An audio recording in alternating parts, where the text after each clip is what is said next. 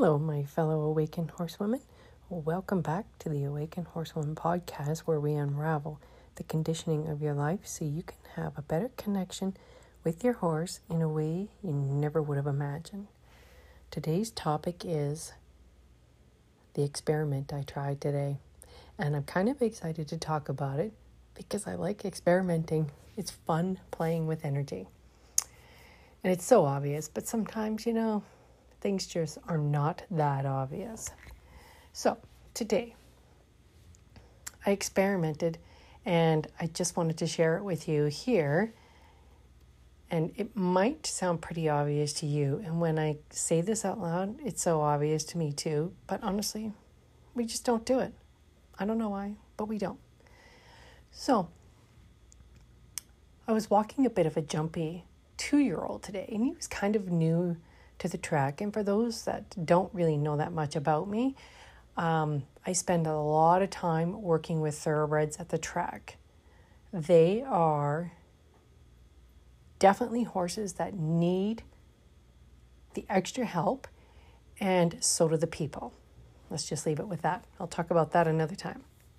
So back to this jumpy little chestnut 2-year-old. He's a little redhead, beautiful copper little guy. And he is not used to the barn. He's kind of looking at stuff and he's looking at this and he's jumping around and he's a little nervous. But what I like to do with a horse like that is sometimes I'll just hum, or I'll, sing a silly little song, or I'll just breathe and I'll be like, and let out a big sigh, and I just keep doing that. Or I'll breathe through my nose, and it's going to sound really silly here, but the idea is to breathe through your nose, like your nose, close your mouth, and have it loud enough that it sounds like an ocean wave. And believe me, this sounds really ridiculous because you think everybody's going to hear you. But I don't know if they do. I mean, I'm around a lot of people, but it kind of sounds like this. Now, no giggling.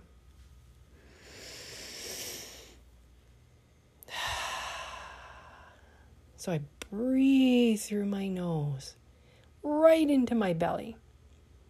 And then I just let it go.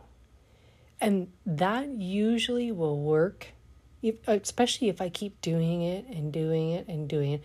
But I suggest that if you try my little trick, don't keep doing it until you get so dizzy. Like, be casual about it. Go nice and easy and nice and slow, that your comfortable rhythm. And then before you know it, the horse will be level 9 of being anxious and nervous and wondering what's going on and not sure.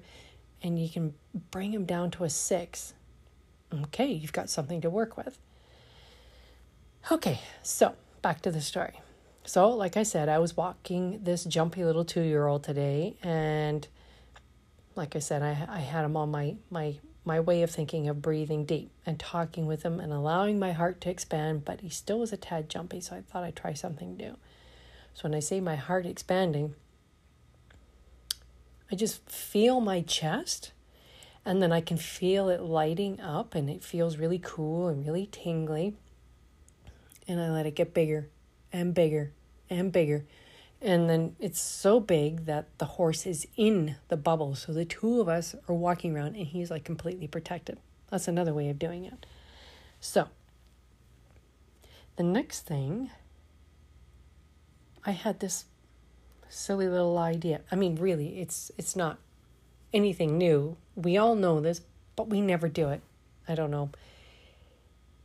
It's kind of like when you're walking with a horse, or you're doing anything with a horse and they're being like this. All I did with him, as I did my breathing, I stood tall and walked with full confidence to be the leader for him. And just like that, boom, it worked. And it kind of felt a little silly because it reminded me, like when you're riding and your trainer keeps yelling at you, put your heels down. You know you're supposed to do it. But the next thing you know, your toes are out of whack again, right? It's just so easy for us to walk and slouch, isn't it? We're so accustomed to having such a lousy posture that it's just no good for us and for them. So it kind of makes a huge difference for the horse when we're mindful of our bodies, our mind, and our feelings and our emotions. When we are aware of what's going on here, and you're calm and you're cool and you're centered, your horse will be calm, cool, and centered. It makes a huge difference because they feel everything. So anytime they're just being a little bit jumpy or a little bit spooky and you want them to relax, just check in with your body and just see what's going on. I knew something was up with this little guy, this 2-year-old that I was walking, when my normal things that I usually do with the horse that's walking, and it was a little bit, it wasn't working 100%. So if your usual tricks aren't working, you need to experiment and allow those new ideas to come in. So when you experiment and you allow new ideas to come in, you can find a new, different way to work with a horse. There was another horse that I was walking too, and here's another little experiment that I tried. I did the exact same thing, the breathing and the nice and easy and the singing. Well, I always have my phone on me, and I just happened to have this really nice, I think it's meditation music. I'm not 100% sure what it is. I put it on, and of course the barn was really quiet. There was nobody around. I put it on and I put it in a pocket that was close to her that she could hear it. And wouldn't you know it, all of a sudden from the 9 right down to a 4, just like that, everything just changed. So experiment, give it a try. That just shows you, when you get these ideas, that you're listening to your intuition. And when you do listen, I'd like to know what actually happens. What was your idea and what happened? Did you try it with your horse? Did you experiment with it? Did you try it with somebody else's horse? Definitely let me know. I believe on Anchor there's a messaging thing that you can try. So definitely let me know. And don't forget to share with your friends, subscribe, and stay tuned. Sending ever expanding love. Till next time.